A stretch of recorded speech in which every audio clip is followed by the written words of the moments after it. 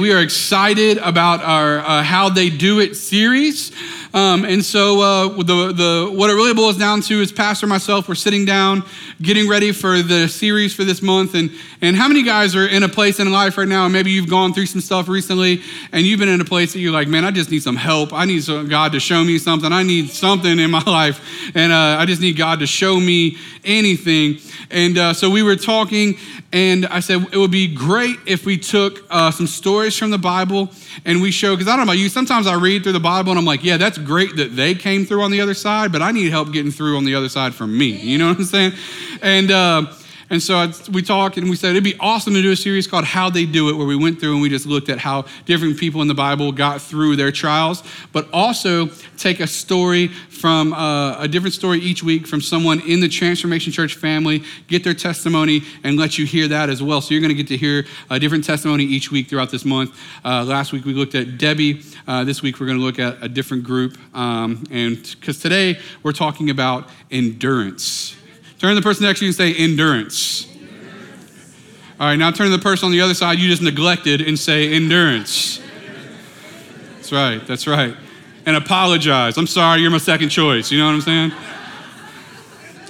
In case you don't know, before we get into this, I am Pastor Brad. I'm the associate pastor here at TC, and we thank you so much for coming out today. Let's get straight into it. Take your notes out. You should have got those on the way in the door. We're going to go through those. Romans 5, 1 through 4 is kind of our theme verse. That's where everything is based on this whole series. So we're going to jump straight in. Therefore, since we have been justified by faith. What does that mean? Therefore, since we who were born into sin and were distanced from God have been justified just as if we had never sinned, how are we justified? Through faith. Faith in what? Faith in what Jesus did on the cross. When we were in sin, Jesus paid a price that we could not pay to give us access to God. And so we have been justified through faith, and now we have peace with God through our Lord Jesus Christ, through whom we have gained access by faith into the grace in which we now stand. And we boast in the hope of the glory of God. Not only so, but we also glory in our sufferings, because we know that suffering produces perseverance, perseverance produces character, and character produces hope. And in many translations, you'll see that the other word for perseverance is endurance. That endurance produces character, and character produces hope. All right, let's jump straight into it. We're going to look at a character in the Bible today. Some of you may have heard of, some of you may not, but his name is Job. Right? Not Job, Job. Right? Some of you use that as an excuse to tell someone in your family to go get a job. The Bible says get a job. No, I'm just kidding. Totally different. Job's endurance. Let's get into it. I'm going to briefly kind of give you an overview of the story to not take so much time doing that. So what happens is in Job chapter 1, the Lord is talking about it's a present day, and Satan, the enemy, has come before the Lord, and the Lord says, what are you doing? And he says, I've been looking all over the world. Essentially, how many of you guys know the enemy is always up to no good? You know, how many of y'all got friends that are always up to no good? They're like, you want to go out tonight? No. Last time you got arrested. Twice. No, I'm just kidding. But he was up to no good, as he usually is. And the Lord says, what have you been doing? I've been looking to and fro throughout the earth, trying to find someone or something to do, something I could tempt, etc. And the Lord says, have you considered my servant Job? And he says, who is this servant that you're talking about? He says, he is a blameless and upright man who fears God and shuns evil. And Satan says, does Job fear God for nothing? Have you not put a hedge around him? He was a very wealthy man. He had 10 children, a wife, a number of cattle. He was sitting right. You know what I mean? Like him and Bill Gates would have been sitting right here. You know what I mean? And so he comes to it, and so Satan says this to him. He says, but now stretch out your hand and strike everything he has, and he will surely curse you to your face. This is Satan talking about Job towards God. He'll curse God to his face. The Lord said to Satan, very well then, everything he has is in your power, but on the man himself, in other words, you can't touch his body. On the man himself, you do not lay a finger. In other words, the Lord says, you can take everything he has, everything he owns, his job, his cattle, all that stuff, you can take all that away. You just can't touch him. And Satan's like, fine. And I like to picture it. You guys, if you've been in Transformation Church, you know how I read the Bible, right? So I imagine the Lord talking extreme smack right now during this whole scenario. Like, yeah, you think you're going to get him, but Job is my dude, so you're wrong. But anyway, so that's how it is in my head, right? And so what happens is over the first chapter, Job loses everything. His cattle are gone. All of them have died.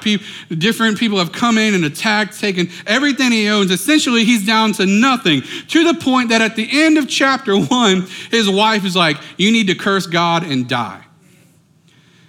I don't know about you guys, life has gotten bad, but it hadn't quite got that bad. You know what I mean? And so at the end of chapter 1, Job is still holding on to hope, but his wife and everyone around him is like, hey, you need to give up on this whole deal, because he obviously has forgotten about you.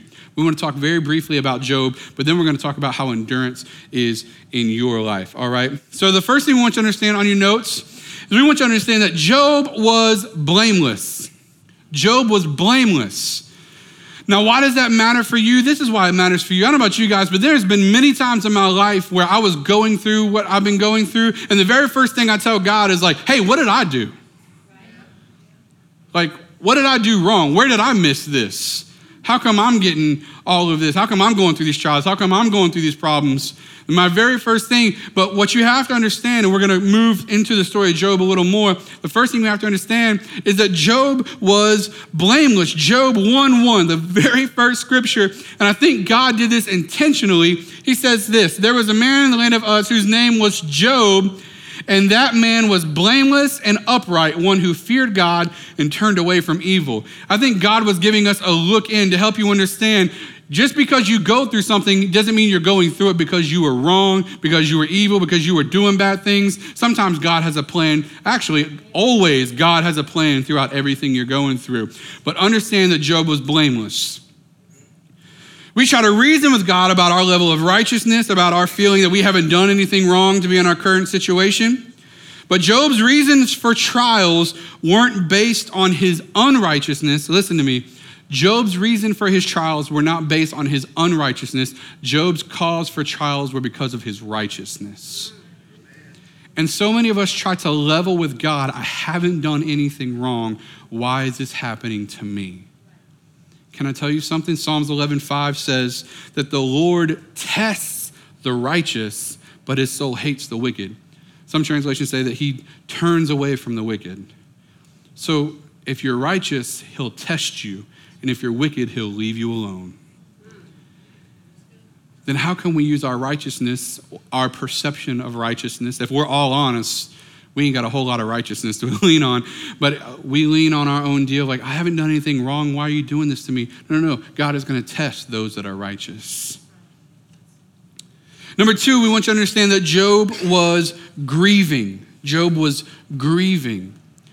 Why did I put this in there? Because I think it is important for you to understand that in your trial, where you are, in what you're going through in life right now, do not buy into this hyper faith message that if you say something wrong, then something's wrong. No. Something's wrong.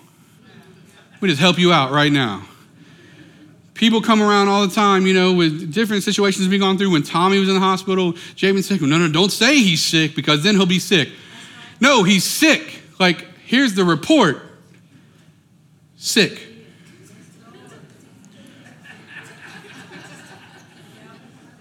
Don't speak it. No.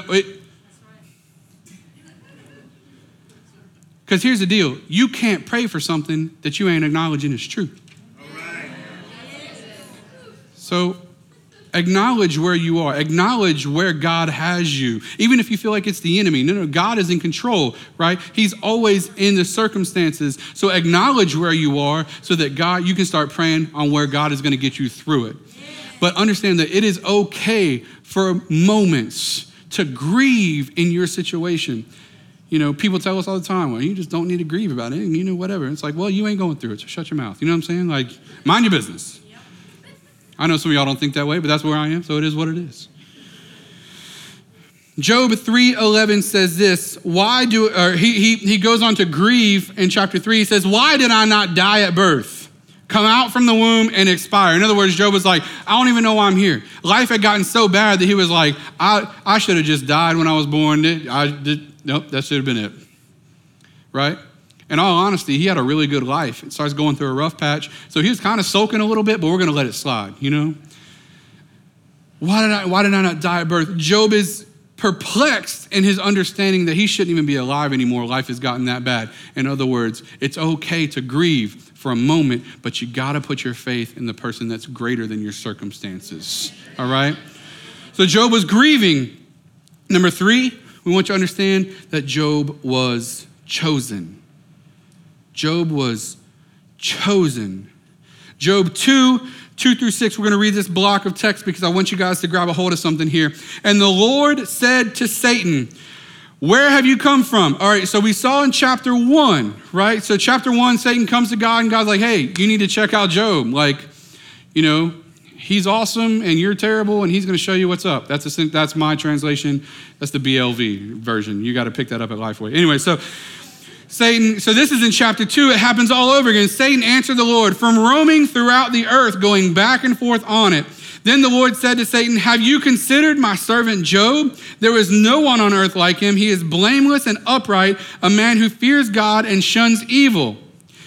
And he still, say that with me, and he still maintains his integrity, though you incited me against him to ruin him without any reason. I want to stop for a second and help you understand 2 things. Number 1, God talks smack, right? Because the very first line, so he was saying, he's awesome, he's blameless, he's upright, and he still shut you down. That's essentially what God said. I just wanted you to see that. So if you're ever playing me and Pastor in ping pong with your 7-year-old, you're going to know why we shut y'all down.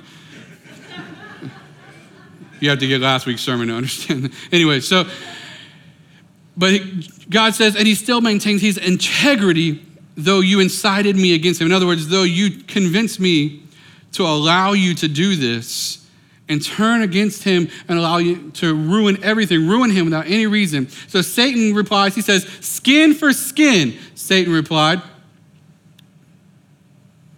A man will give all he has for his own life. But now stretch out your hand and strike his flesh and bones, and he will surely curse you to your face. The Lord said to Satan, very well then, he is in your hands, but you must spare his life. In other words, the Lord's like, all right, fine. Because Satan was saying, if you touch his body, if you make him sick, if you start to do all that, he's going to curse you. And God's like, all right, fine, you can make him sick. You just can't kill him. Right? What we want you to understand is that the biggest lesson that we must learn about Job is that he was never lost in his trials. As a matter of fact, Job was chosen for this trial. And what we want you to see for your trials is sometimes we're standing there going, God, why me? Why me? Have you forgot about me? How come you don't see me? How come you're not hearing my prayers? How come you're not turning your ear towards me? Do you even care anymore? Are you even there? Are you even listening? God's like, I'm not only listening, I chose you for that. Sometimes we think we stumbled into this mess. God's like, no. You were selected for the job. Now, I know some of us are like, would you stop selecting me? Right? Like, I don't believe in cursing other people, but I believe in sharing, and I would like to share some of this with that guy over there. You know what I'm saying? Like, so I know that sometimes is where we're at, but we want you to understand that you were chosen. Job was chosen. So we think that because things are going our way in life, where we want it to be, that God has forgotten about us. But has it ever occurred to you that you are in your trial, going through what you're going through, exactly where God wants you to be? We fight so hard to get out of the fire, but sometimes the fire is exactly where he wants us. Story about, I've been listening to a lot of Platt lately and reading David Platt, and I really like reading him. He encourages me and depresses me all at the same time. If you've ever read his book, you know exactly what I'm talking about. And but he was telling a story about 2 missionaries that went to, I think it was Uganda. I could be wrong. He sends people all over the world. 2 missionaries went to Uganda. They found a unique tribe in the jungle there that were very hostile. And as soon as they engaged the tribe, they preached the gospel one time and they were immediately killed. It was a husband and a wife. And so about 6 months later, another group of people went to that exact same tribe preaching the gospel. And this time when the tribe heard the gospel the second time, they said, how did you know the people from before? And they said, we don't know any people from before. What are you talking about? And they said, the same thing you're telling us is the same thing they told us. And they spared their life. But not only did they spare their life, they received Jesus as their Lord and Savior, and the whole entire tribe got saved. So here's my question to you. Was God not in control of the first missionaries that went? Or were they exactly where they needed to be?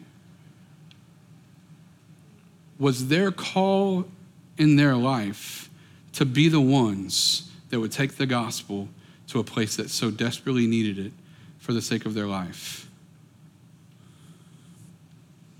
And it's a big whoa. I wasn't quite ready for all that. Can we go back to the sharing thing, right? What I'm getting at is this. We can stay in our little bubble and everything can be fine.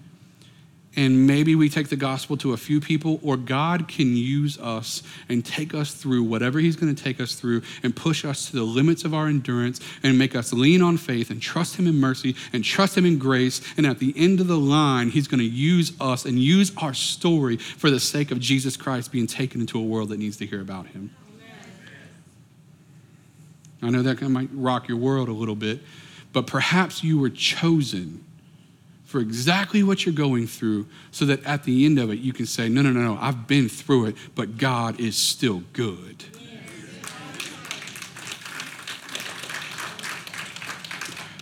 The fourth thing we want you to know about Job is that God was watching. God was watching. And the understanding that we are chosen, we must recognize that God is always watching. How do we know? Take us back to Job 2, verse 3. God says this, then the Lord said to Satan, have you considered my servant Job? There is no one on earth like him. He is blameless and upright, a man who fears God and shuns evil. And this is the part that I want you to see. And he still maintains his integrity, though you incited me against him. In other words, what God is saying is, even though you took him through this, I was watching the whole time.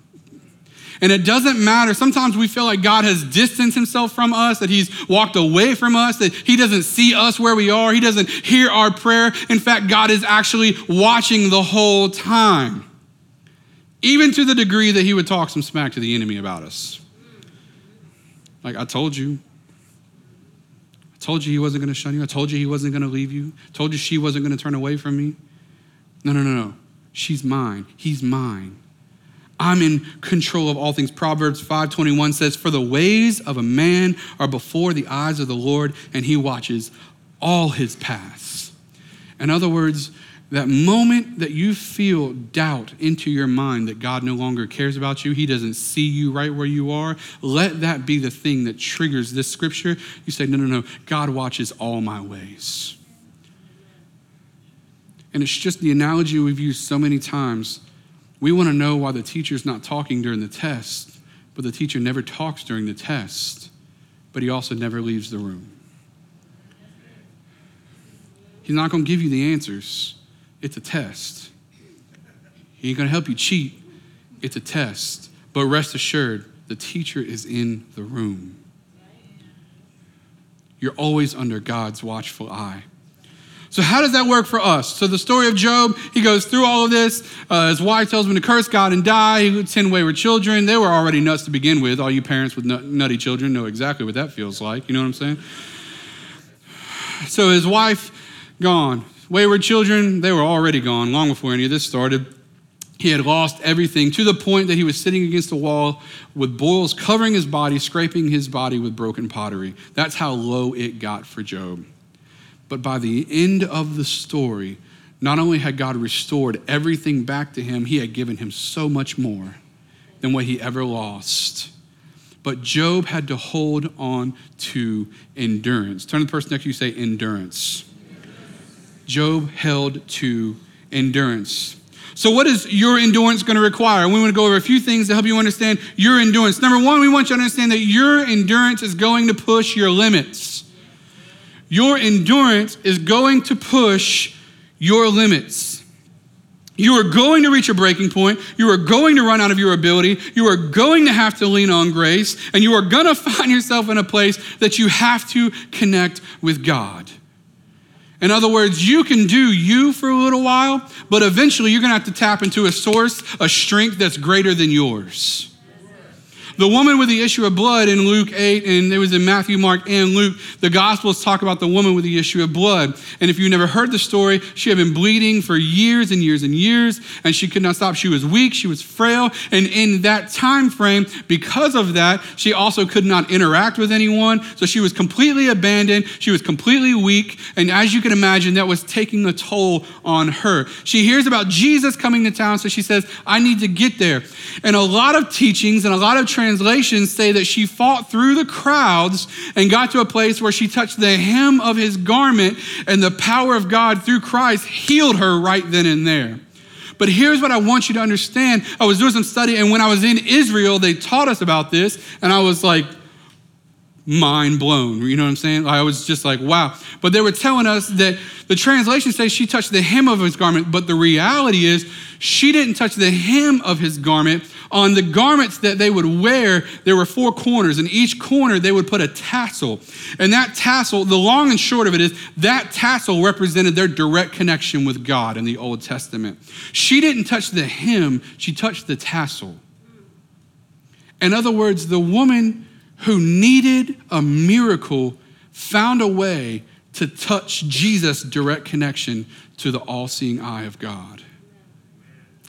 There is going to come a time in your life where you've done all you can do, where you've prayed all you can pray, where you've said all you can say, you've done all you can humanly do possible, and there's going to come a time where you have to tap into and touch the eye of the all-seeing God in heaven above and allow him to work and minister to you and through you to get you exactly where you need to be in your situation.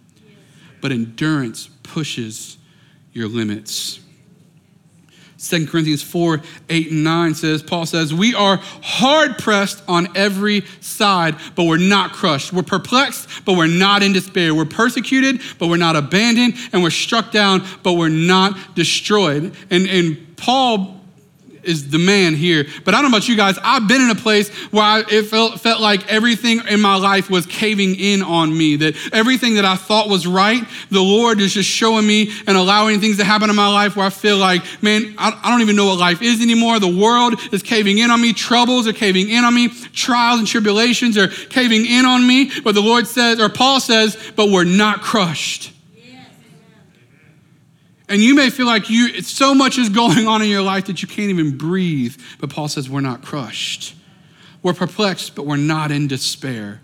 We're persecuted, but we're not abandoned, and we're struck down. We may have been hit. We may have been knocked down. We may be a little dizzy from what life has thrown at us, but we're not destroyed. Have to tap into what God can provide you with. Secondly, we want you to understand that endurance is tested in time. Endurance is tested in time. See, we want little short seasons of trials in our life. Like we want brief tribulations. But the reality is that Paul and all the other writers of the New Testament understood one thing. If you look at the New Testament, Paul and the other writers of the Gospels and everything else spent more time telling us as Christians to be prepared for persecution and trials than he did telling us to actually go out and preach the gospel. So us as believers, he's like, hey, things are going to get bad. Like, just so you know. And don't get me wrong, my worst day with God is still better than my best day without him. You know what I mean? Like, so I'm not trying to tell you like, hey, be sorrowful when you get saved. No. I'm just telling you that lie that people tell you, like, as soon as you get saved, everything is fine. I'm like, that's a lie. That whole thing, what they just said, that's a lie. Don't believe them. Because we still go through things. We still have to fight. We still go through trials. But the thing is that our endurance is tested in time. I don't like to run particularly at all. Ever. For any reason. But I could run from here to this parking lot. You know what I'm saying? But I could not run from here to my house.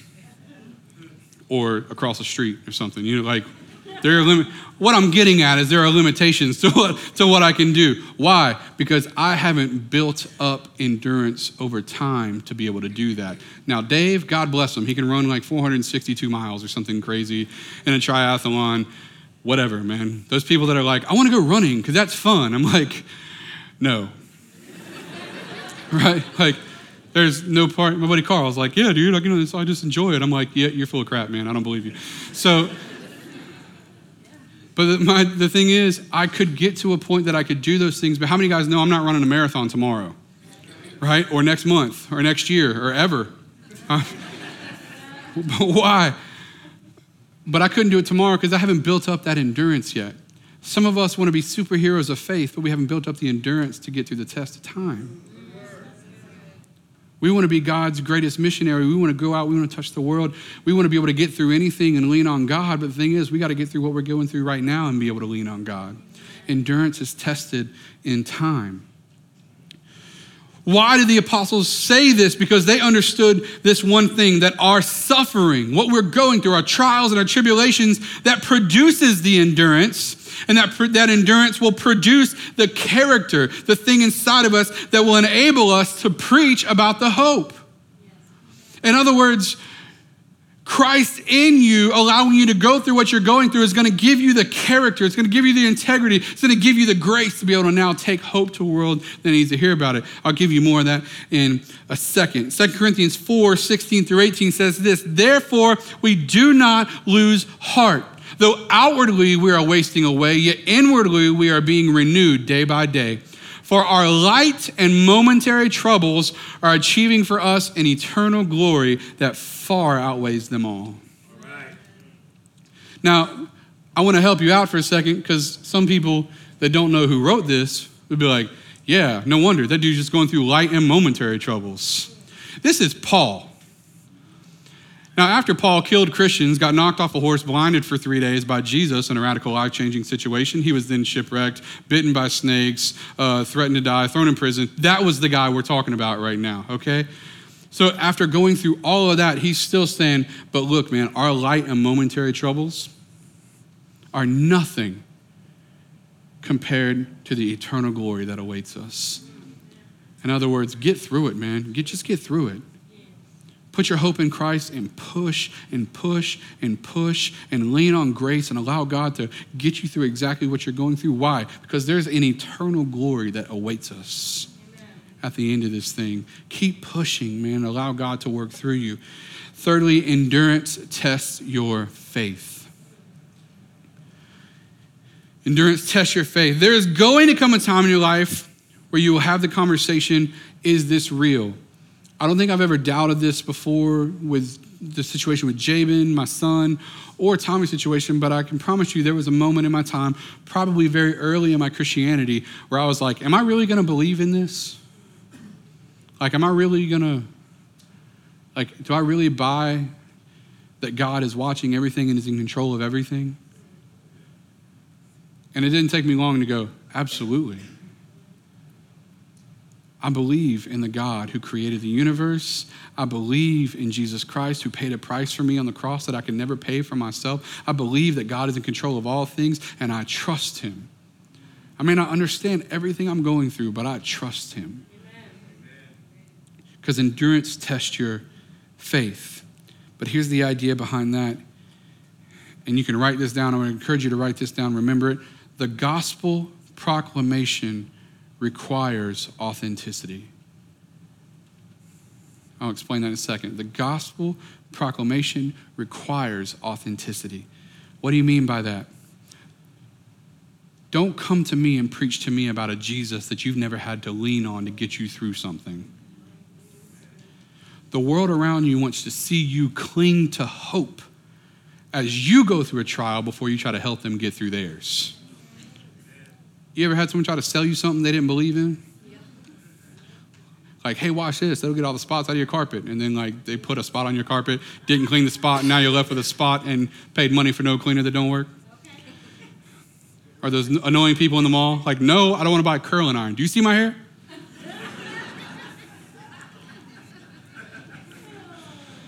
Try to sell you something You don't even believe in that. You don't even have hair. How are you going to sell me a curling iron? Anyways, here's another analogy I could help you out with. I remember hearing a story about Banning Leapshire. He went on a missions trip, and they were in China, I think, or somewhere, and his buddy comes running up to him. He's like, yo, I got a Rolex for $10. Right, exactly. All y'all are already with me. Like, you can get a Ferrari for 20, right, whatever. No, I got a Rolex for $10. And it was like, right. How many guys know 2 weeks later that Rolex, the springs were falling out of it, the battery, the minute and second hand were just hanging at the bottom, like it didn't work anymore? Why? Because it ain't worth having if it didn't cost you something.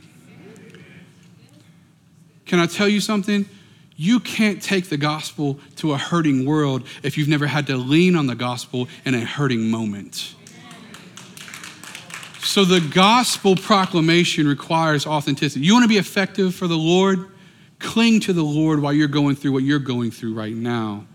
And the world will hear what you have to say because they watched you do it.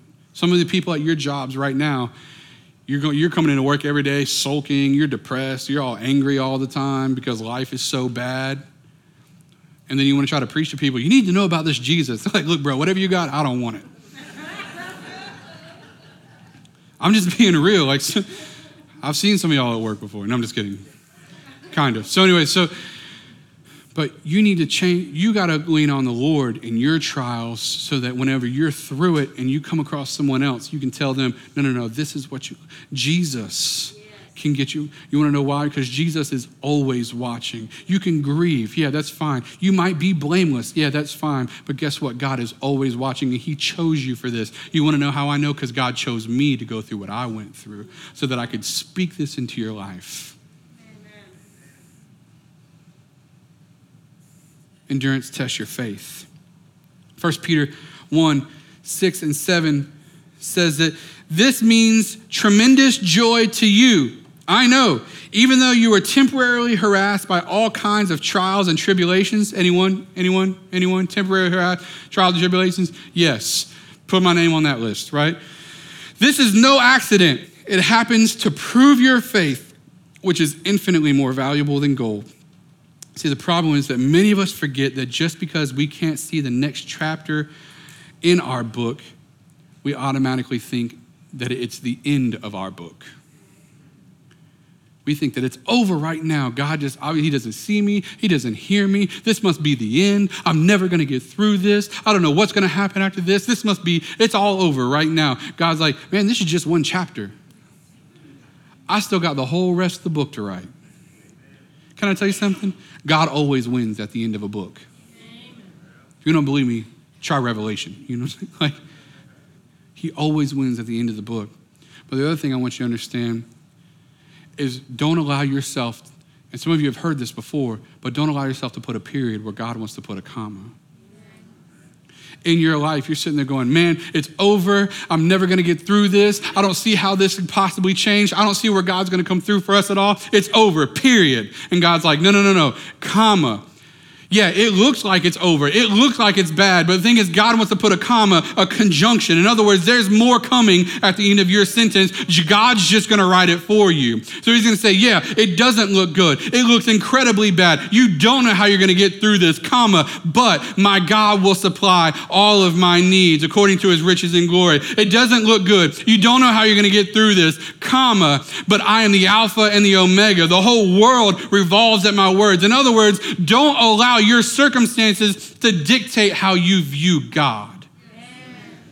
Because he can always come through and he can do it without your permission. Which brings us to our fourth point. Endurance ensures a proper view of God. A proper view of God. What do you mean by that? Well, we started going through, in our particular situation where we are right now. For those of you that are new, maybe you don't know, my son is sick with a degenerative brain disease, and the long and short of it is, outside of a miracle or outside of a medical breakthrough, which I would still consider that a miracle, they're saying he's not going to live much longer.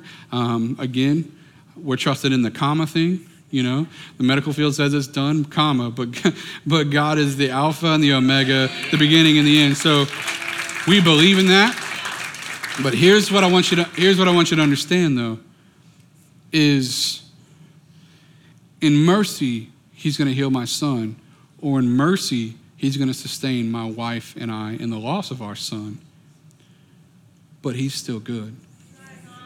But here's the deal. I spoke in front of motorcyclists yesterday, and we've seen countless people come to Christ through my son being sick. So we can sit here and beg God to get us out of this, or we can trust, I'm going to hold my son in eternity, whether he heals him on this earth and we have years to go and then we get to heaven and we celebrate there, whether he takes him home and I hold him when I get there. It doesn't change the fact I'm going to hold him for eternity. But guess what? What we go through today dictates how the gospel gets promoted out there. And I'm not telling you I'm happy about it. Listen, there are days I wake up, probably like many of you, I'm ready to flip tables and beds and mattresses and burn this whole thing to the ground. You know what I'm saying? But if it takes that for the world to hear the gospel, then I trust him. But endurance has to change your view of God. Because if you only see God through your eyes and you can't see him through the gospel, you'll always wonder why without ever seeing what the Lord is doing in you and through you. I want to show you a story about two people in our church that are very close to me. And I definitely think that their story tells a lot about endurance. So have a look. Go ahead, guys.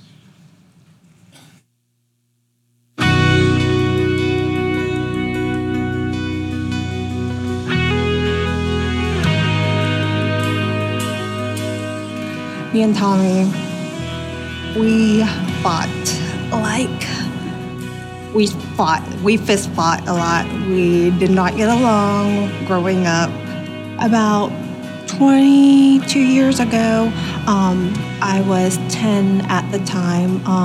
My mother and my little brother and little sister were murdered by a family friend of ours that I've grown up with. And my dad he worked out of seas for months at a time. So it caused us to actually live house to house, kind of like we were in foster care, but not in the system. And at that time, Tommy was best friends with Brad. They lived down the street from us. Their family heard about us and the situation we were in and asked us if we would like to come live with them temporarily for a month or so until we could find a place to live. And it ended up being forever.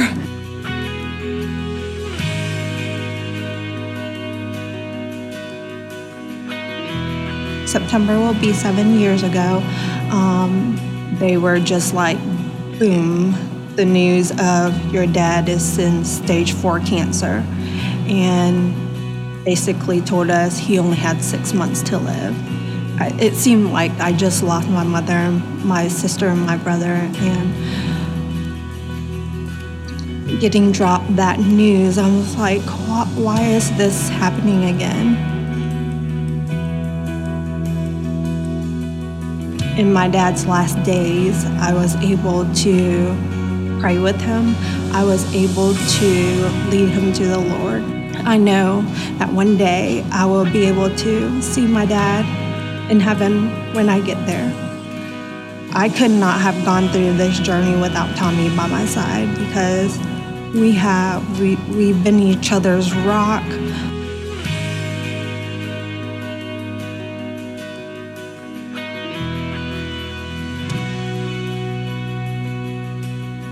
To tell you the truth, with Tommy's accident, when I got that call, my heart literally dropped.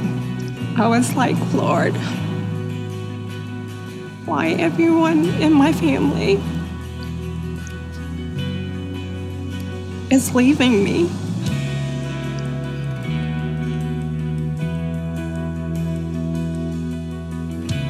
I remember when we were allowed to go in and see Tommy and just how he looked. He did not look like himself at all. That's when the doctors sat down and met with all of us.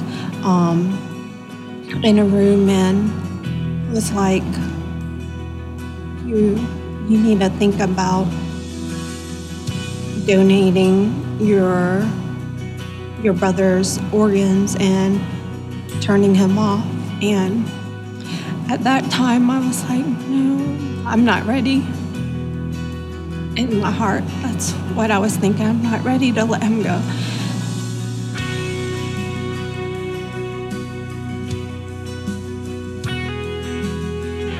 The best news ever was when they said that the doctors went in and pinched Tommy on the chest and him reaching out and grabbing the doctor's hands.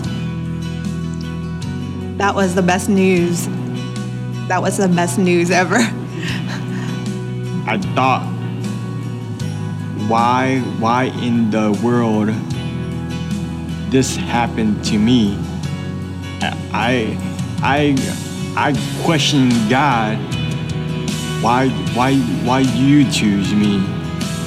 I would not take it back for one moment, because I don't know how many people got saved through my journey or was touched by my story. I am honored and grateful for him to choose me in this journey.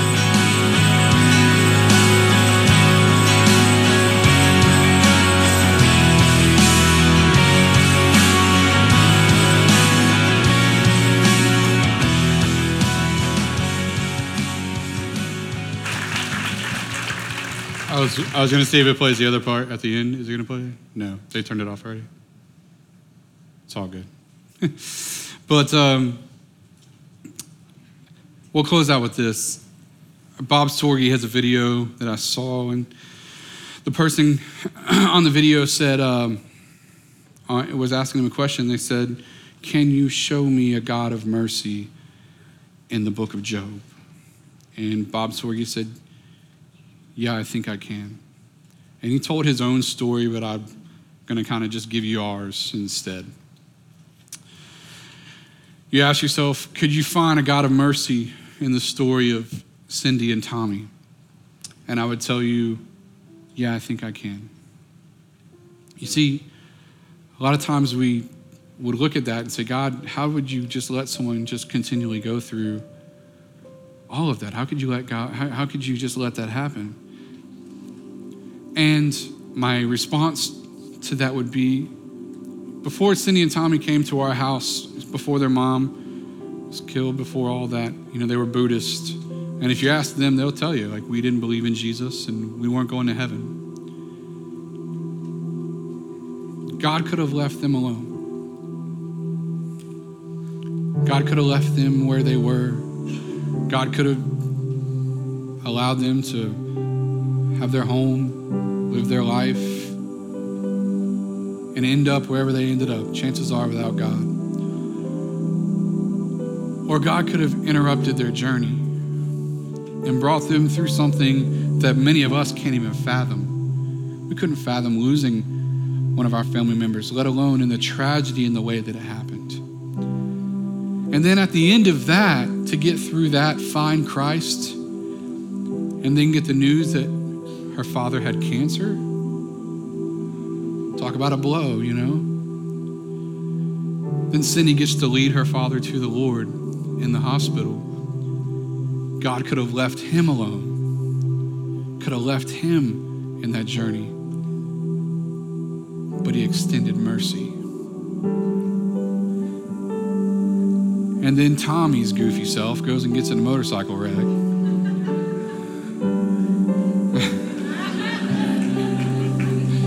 So Tommy gets in a wreck, and it wasn't a big deal to Tommy. He doesn't remember any of it. But I remember watching Cindy, and I remember praying on behalf of Cindy, God, you can't put her through this again. Talk about endurance. Many of us wouldn't have made it through the first one. She's on the third. God could have left Tommy alone And you know what? Tommy probably would have been fine. The other two, we're talking about salvation. But with Tommy, we're talking about, he could have left Tommy alone. Tommy would have went to heaven. No big deal. Right? Or God could have let Tommy and Cindy go through that last phase of their trial in life. And through that, watch Tommy's story touch a world with the hope of Jesus Christ.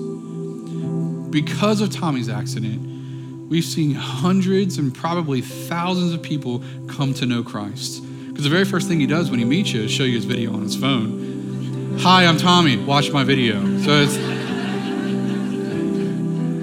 So countless of people have heard the gospel. Why? Because he allowed them to. I would say us as a family, but it certainly impacted Cindy more than it impacted any of us.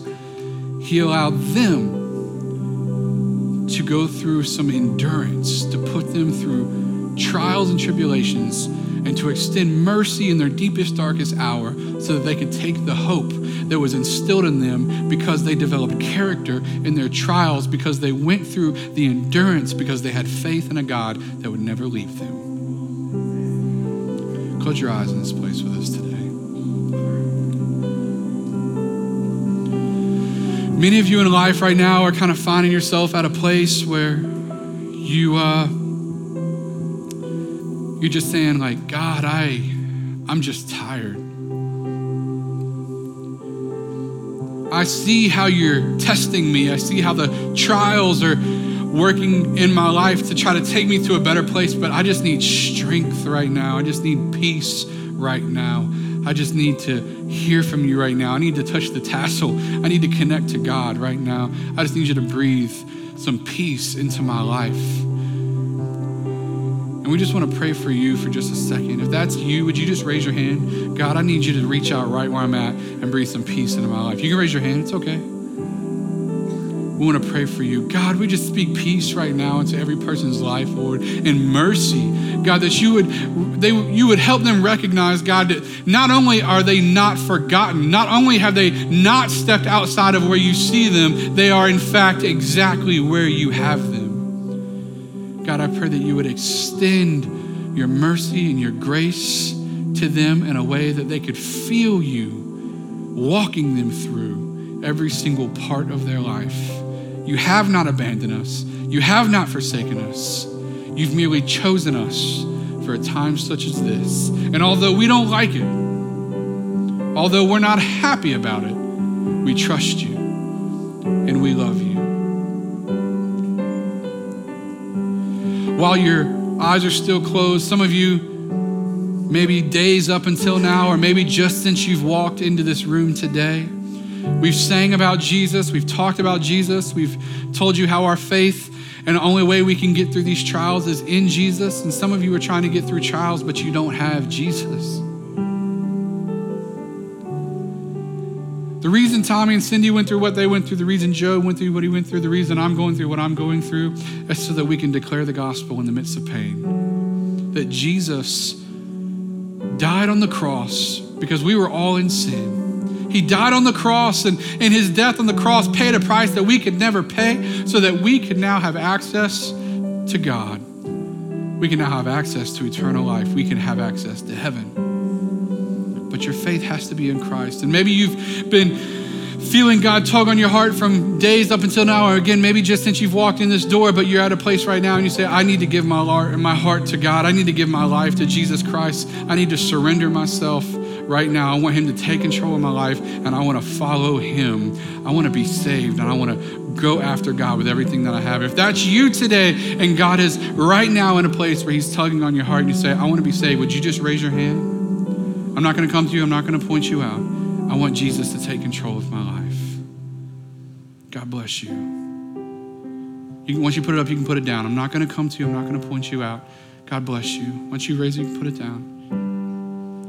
Here's what we're going to do. We're going to pray this prayer. And as you pray this prayer doesn't make you saved. Your faith in Jesus Christ makes you saved. But we want to make a public proclamation that we're going to follow after Jesus. We're repenting of who we used to be. We want God to take control. Right now, pray with me. Say, Dear Jesus, say it like you mean it. Dear Jesus, forgive me Forgive me of my sins. Forgive me of my wrongs. Make me pure.